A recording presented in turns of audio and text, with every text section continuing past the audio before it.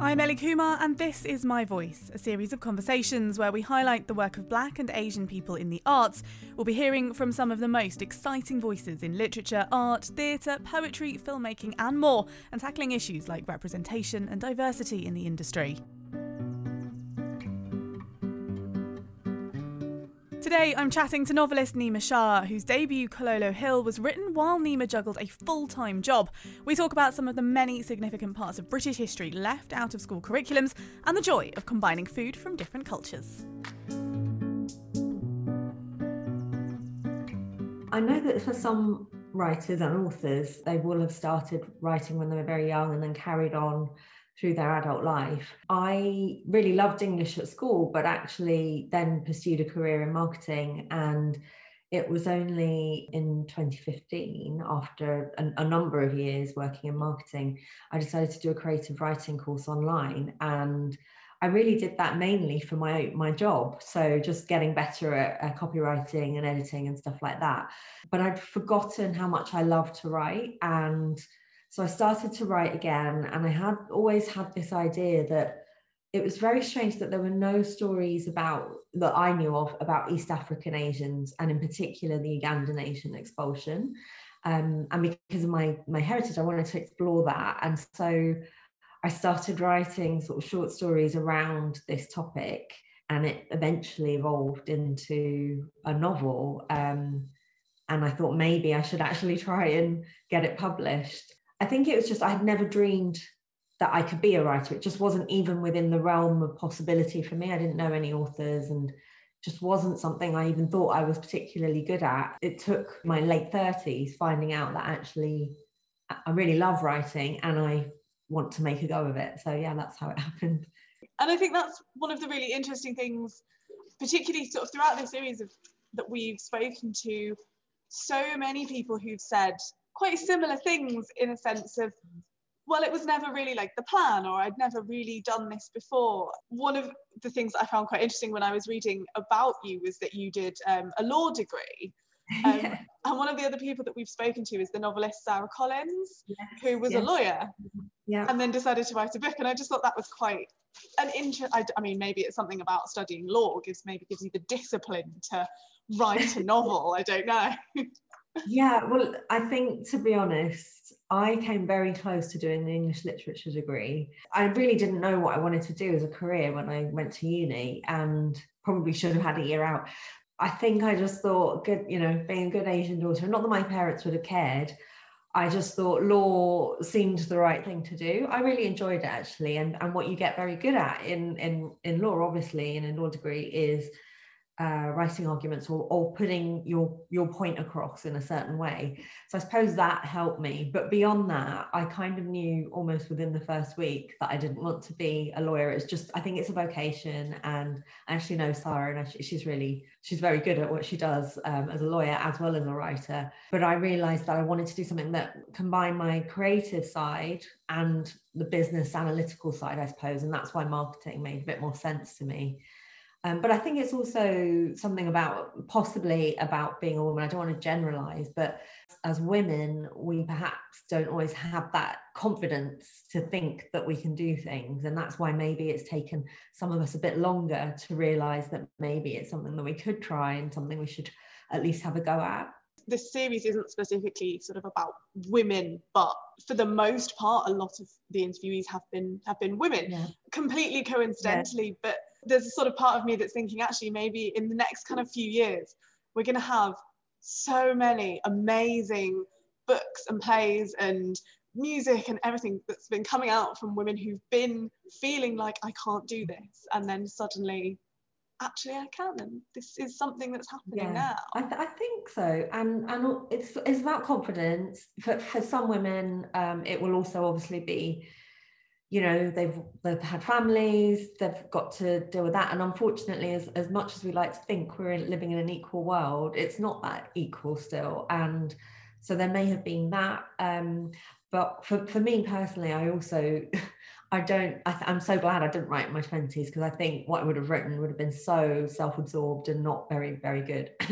So living your life and having something to say, I think obviously, hopefully makes us all better writers as well. And I definitely couldn't have written the book that I've written in my 20s, because although the East African Asian experience is not necessarily my specific experience, it's my heritage and my family's, there are a lot of things weaved into it that, you know, the themes and so on that are obviously taken from my own life. So I suppose there's an element of that as well.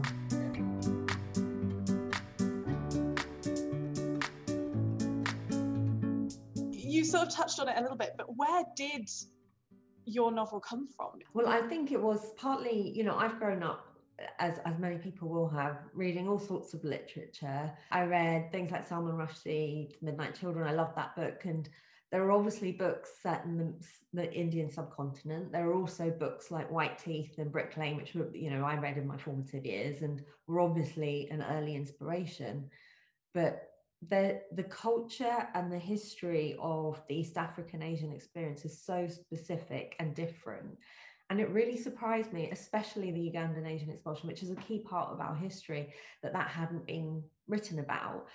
And also, I suppose, you know, all of these things were playing out as I started to write my novel. So Brexit, the Windrush scandal, Grenfell, you know, a lot of those sort of big themes which actually play out in the novel around belonging and what it is to be a citizen and what is home. And it made me realize that this story is still as topical as ever, unfortunately, in some ways. And also that so many people don't know that history, and it is part of British history. A lot of the people who came to Britain from Uganda had British passports, and that wouldn't necessarily be known either, even though if they had never visited the country, which was the case for a lot of people.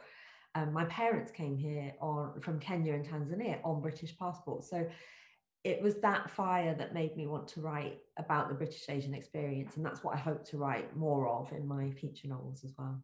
That's so true, what you say. One of the things that we've been looking at over the past kind of year is this idea of expanding the British education curriculum, both in terms of things like literature and novels that maybe you'd read in GCSE, but also in terms of history. I'd heard of Idi Amin, but that was the extent of my knowledge of that whole period of history.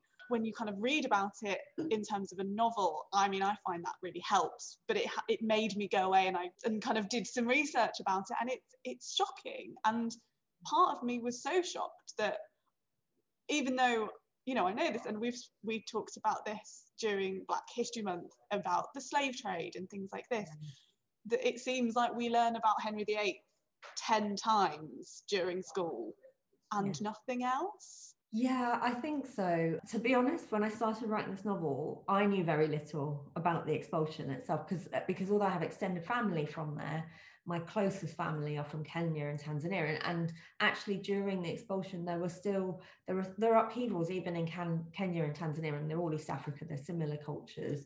And there was resentment towards Asians, you know, rightly and wrongly, because there was lots of inequalities. And again, as is often the case, that's the heart of a lot of these stories. I completely understand that with the curriculum, there's only so much time to learn about certain things. However, yes, it does surprise me that we don't read and learn more about the empire. It's part of all of our history, not just those of us who are, you know, from BAME backgrounds. I wanted to make sure that I did a job of both showcasing the history behind what happened and how it happened, but also making sure there was a personal story there. And as you say, you know, I didn't want to make it a dry history, but it's been lovely hearing from other people who've said, I read the novel and I wanted to find out more. And that's really what I hope will happen, is that they want to then go and explore and expand. I mean, there's some really amazing things that happen that I had no idea about, like English families taking Ugandan Asian families that they didn't know at all into their homes when they arrived here. So, you know, those things, it's not all negative as far as the British side of the history goes. It's positive too. And it was really important I showed all the multifacets of that.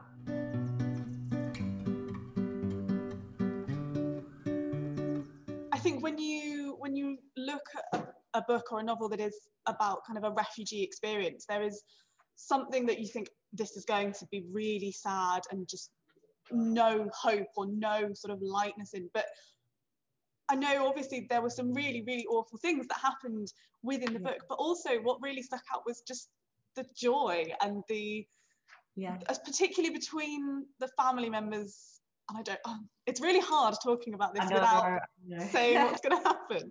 Yeah, sure.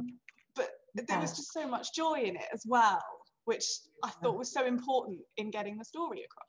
Yes, you're absolutely right. Obviously, there are harrowing things that happened. But I've found in my life, you know, even at the darkest moments, there is usually some sort of glimmer of hope or humour, you know, that gallows humour. And it also helps to show the contrasts. So by having a little bit of lightness and joy, I suppose it does make the darkness sort of stronger, but vice versa too. And that's life. And I wanted to try and portray that. And yeah, it's really important that I didn't write a novel that was just bleak the whole way through. I don't think, however bad life gets, that that's ever really the case. There is always something. And also because I have 3 point of view characters, you know, I'm trying to show different experiences, and some of them might have had worse times of it than others, or felt that they had worse times of it than others. But it won't be the case for everyone. And that was the other thing. You know, there are 80,000 people that were expelled during the expulsion, and not every story is going to be the same.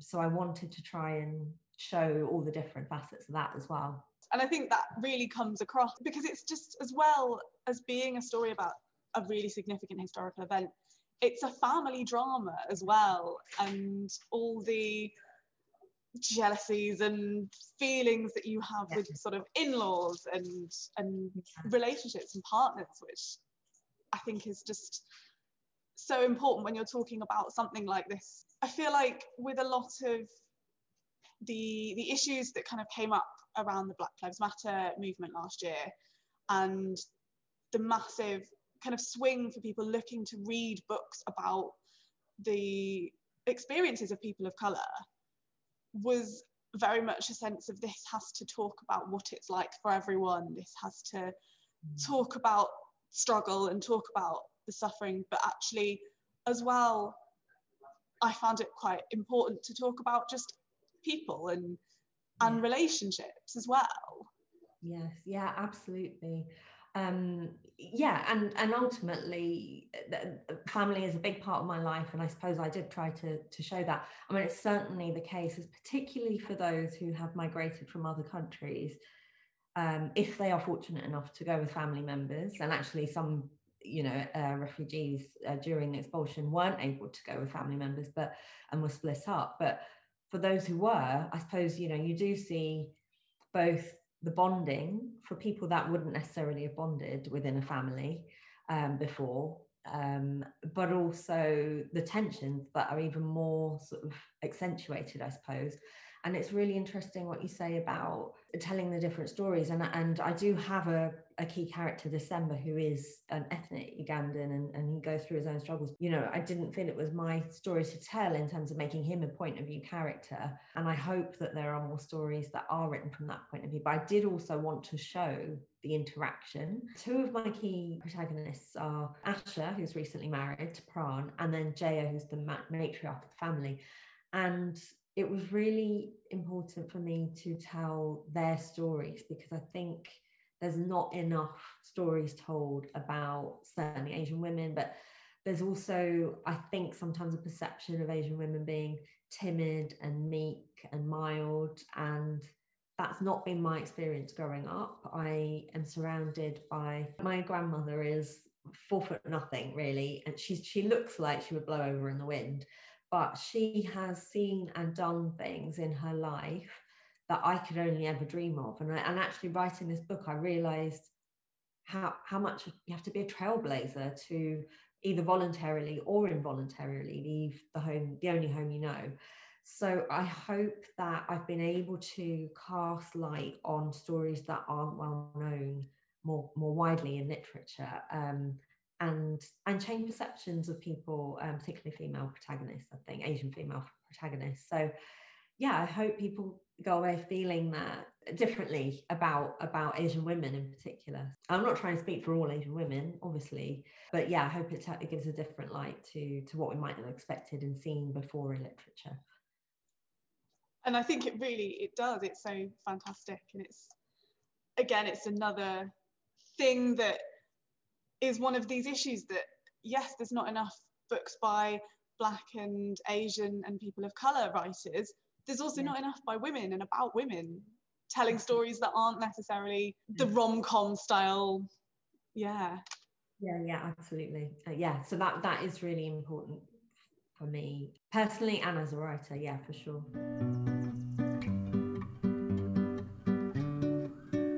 The other thing about, I suppose, immigrant life is food and culture, the way that you talk and everything. It absorbs the new country that you're in, and I wanted to show that as well. I suppose it is that blending of cultures, and I think it's great, actually. And in the case of my family, because they're twice migrants, so they went from India to East Africa to the UK, I, in my own life, have absorbed not only the East African culture, but obviously the Indian culture. And I love that, as well as obviously British culture, where I was born. One of the things that really stuck out to me was when you talk about the Weetabix and how she eats it with butter on it. I don't know if you saw the tweet from the Weetabix brand about eating baked beans on it that just sort of caused uproar. And that's all I could think about, was sitting there eating it with butter on it like it was toast. Yeah, my aunt does that, and she really? She did that, so it was inspired by that. But I don't recommend putting baked beans on it. But there is also the recipe, which some people find, I spoke to someone else about this and they were just incredulous, but baked bean curry is a thing in our family. I think it's actually an East African thing, and maybe just an Indian cultural thing in the UK. But you fry some cumin seeds in oil, and then you add the baked beans and add some spices, and it's a thing. We have it at home, which might put people off, but again, these are things that we call it Indianifying sometimes as well. So my mum often makes Italian food, but puts like ginger and onions and garlic and stuff in it. It's that same thing of this whole melting pot. I'm sorry to use that sort of food pun, but it is a melting pot. I think it's definitely okay when we're talking about food to use that. So my mum's white and my dad's Malaysian. He's Tamil. So always had quite a varied sense of kind of what is normal to eat. I mean, my dad, when I was growing up, my dad didn't really cook, because he'd never really cooked until he came to Britain. And I remember we'd had my parents' friends for dinner, and we'd had curry, but also pasta, because there wasn't enough rice or something. And I loved it, and I will still eat that now, because there's just something, I find it great. It's comforting, and it's pasta, and it's hearty, but it's also curry and spicy sauce, so it's great. But a lot of my friends, especially at university, thought it was very, very strange. I hope that there's a bit more of a relaxation around this whole idea of cuisine sort of mixing and stuff. But I mean, even with East African food, so for example, again, there's some references in the book about taking cassava, which is a East African staple, and cooking it in coconut milk, which I think is also an East African thing, but then again frying it in cumin seeds, adding some chili, maybe some pepper, those things which they've become a part of our lives and our culture. And I'm so glad that we are able to bring that with us, and food is a way that immigrants will sort of carry their heritage with them, even when maybe you lose your language or other things, or you can't be with family. Food is such an important part, and that's why it's such an important part of the book.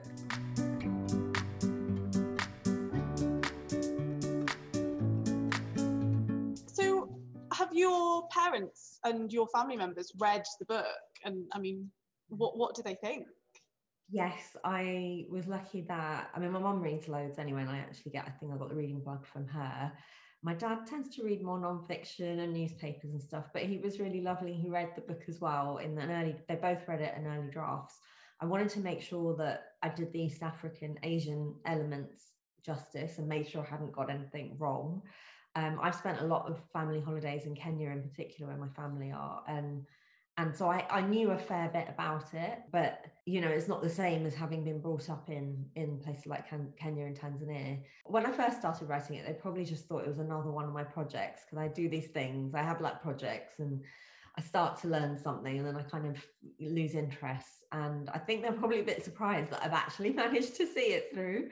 But they really helped me with some of those more detailed references in the book for food, for culture, for language. I don't really speak Swahili, so they were able to help me with those elements as well.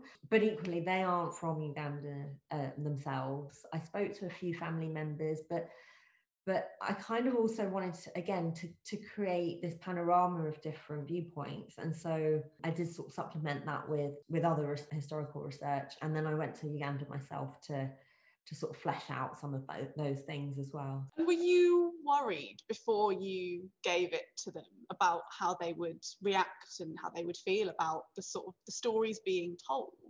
I mean, I'm lucky that my parents are, they're fairly liberal, and I don't know if I was worried as such. I mean, there are certain elements in it. I've since added certain more sort of graphic elements, particularly in terms of sex scenes, which I didn't really like the idea of my dad. I mean, there's nothing really that graphic in it, to be honest, but that was more of a concern. It's just my idea of my dad reading those things, but not in terms of the history. I think they understood why it was important for me to tell it. And actually, the most amazing thing about writing the book has been I've learned so much more about their own upbringings. These aren't things that we tended to talk about. I mean, they might come up when you go to Kenya and stuff, but we dug out pictures, and I've learned so much more about their lives than I would have otherwise. And I'd like to think that they think the same. That it's been an ability to bond over these stories and learn more about each other, I suppose. So yeah, it's been really great. That's amazing. I think it's important to be able to kind of talk to your parents, because it's hard, isn't it? You don't, particularly, I guess, if you're a parent, you wouldn't want to necessarily tell your child all the heartbreaking and horrific things that have happened because you want to protect them. But at the same time, from sort of the child's point of view, it's hard to really understand what your parents have been through. Absolutely. And I think also you don't necessarily know the questions to ask your parents. Like I only found out recently, for example, that their school, they learned about Jane Austen. They read Jane Austen, Dickens, Shakespeare. I had no idea. I mean, they spoke fluent English coming over here, and that's the case for a lot of people, certainly from Kenya and Tanzania, I think. But I didn't know that. I didn't know about my mum's experiences of hearing skinheads, calling her Paki and whatever in the street in the 70s and 80s. And I asked her what that was like.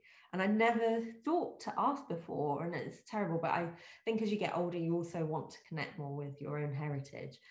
And my mum being my mum, so I just shrugged it off. And that is my mum all over. But I needed to ask those questions, not just for myself, but obviously for the book, and to try and to do justice to some of those stories, I suppose. But I think, coming away from writing this book, I want to ask them more. I want to learn more. I want to write their experiences, at least for our own family. And I think it's so important to do it, obviously, whilst we have the chance, more so now than ever, I suppose, in the middle of the pandemic when you don't know what's going to happen. So yeah, I think it's really important.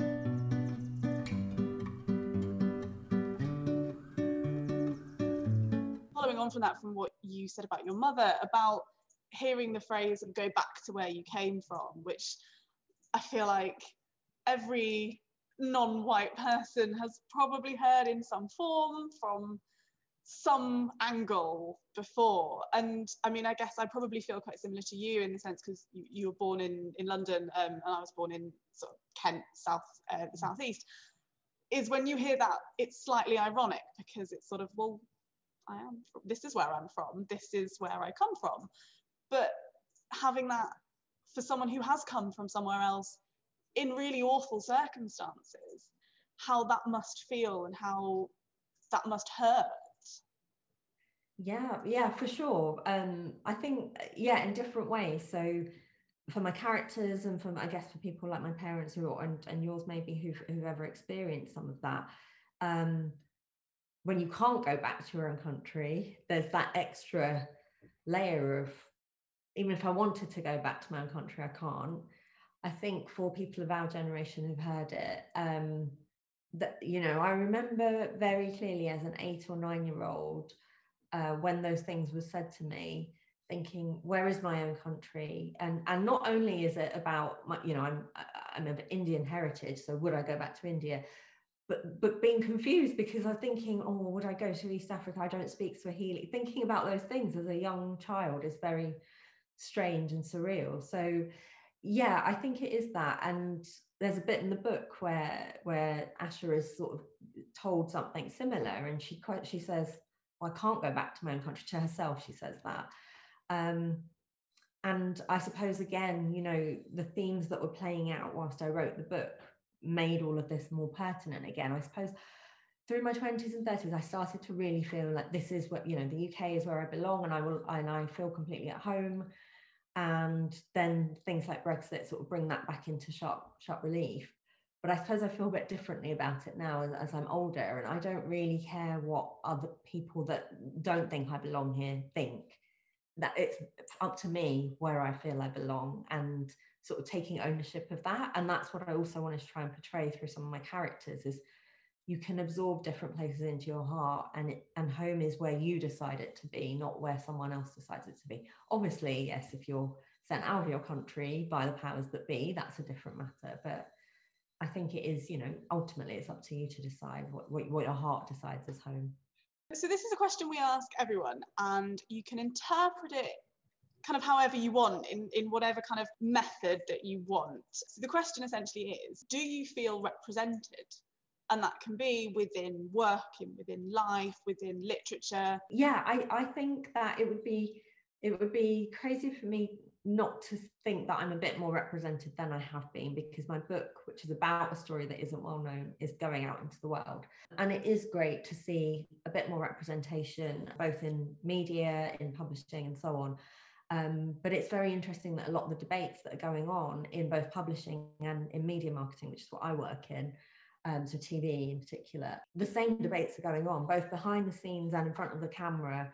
There's still certain elements of tokenism. I know that, for me, I want to write about the immigrant experience, but there are other British Asian writers who feel that they're not able to tell whatever story they want, and that they are then sort of restricted to these sort of strict parameters, I suppose. It's great to see things like Bridgerton, which obviously, that's brilliant. However, it's still, I suppose, a story that is based on Austen, where the characters themselves could be white or another race. It would be great to hear our stories and see our stories told more widely. So I think there's work to be done, but we're definitely making improvements. When I think back to even 10 years ago, I think we've definitely made improvements. I was going to ask as well, shows like Bridgerton, I think one of the others that's on at the moment that is not quite as obvious. The Great does a similar thing. They have a lot of characters of colour, but it's not really referenced. Yes. Part of me is really happy when I see that, and I see it and I think, yeah, that's fantastic.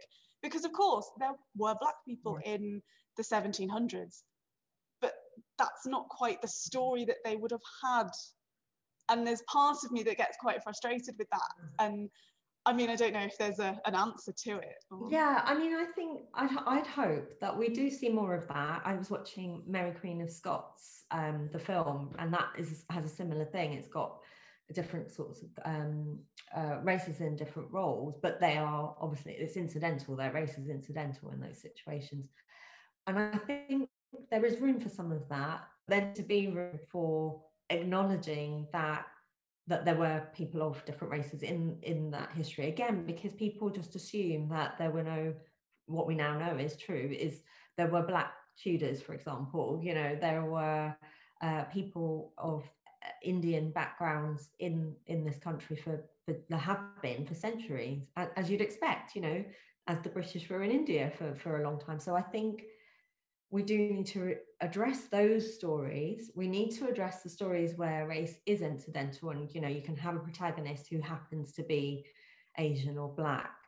And I think we just need a wider range of stories of all kinds, I suppose. And I just hope that we don't get into a situation where people are ticking certain boxes by having people of certain races in stories which aren't actually about that particular person's background or heritage or life. So yeah, there's definitely work to be done, I think. To take it back to your book and to your work, I mean, we've touched on it already about how one of the major themes is belonging, and where you belong and how you belong in a country or in a family. How do you feel about the idea of belonging now in terms of, I guess, things that are happening kind of in the wider world, the wider country? Yeah, I definitely feel that, like I said, I think in my earlier years, I took to heart a lot of being called a foreigner, or, you know, the bits of racism that you get, sometimes less direct, and, you know, in work environments it can be sometimes a bit less direct. But now I've taken ownership of the fact that London is my home. You know, there are governments that might come along later down the line in my life and try to eject me from the UK, but I'll put up a good fight. Well, I don't mean a literal fight, but I will put up a fight. And like I said, in my head and my heart, London is my home, and no one can really take that from me. You can say to me that I don't belong, but it doesn't matter. I've given, you know, lots of things in my life to the city and the country that I was born in. It's also very interesting for my parents. And my mum watches cricket, but she's been here for 20 plus years now. Well, actually, yeah, a lot longer than that, actually, 30 or 40 years. She supports England in the cricket, you know, so because again, she wasn't born in India. She didn't go to India until she was in her 40s herself for the first time. So even for my parents' generation, they probably feel a lot more British than some might expect. And why shouldn't they? They've been here and they've built lives here and they've given back to society. That said, I don't think anyone, immigrant or otherwise, should feel that they have to give back to society to be able to belong here. But yeah, I really, quite honestly, don't care if people don't think I belong. Belonging is what you make of it, essentially. Ultimately, when people read your book and future books, because I know you're working on another one, but what would you hope that people take away from reading your work? Yeah, I mean, I hope that ultimately it's a novel, and it maybe feels a bit weird to say I hope people feel entertained by a novel that is about some quite challenging themes, but it is still a novel, and there's a family and relationships at the heart of it. So on one level, it should be obviously engaging, but I also obviously want to make sure it's informative and that people learn a little bit more about our history, our collective history. For people from similar backgrounds to mine, I hope they'll learn a bit more about that history as well, because like I said, I didn't know that much about my own history before I started researching this. And hopefully also have a better understanding of what it might be like to arrive in this country from another country and to have to start again, essentially. And I hope that's the case with subsequent books as well. I really want to tell more of these types of stories.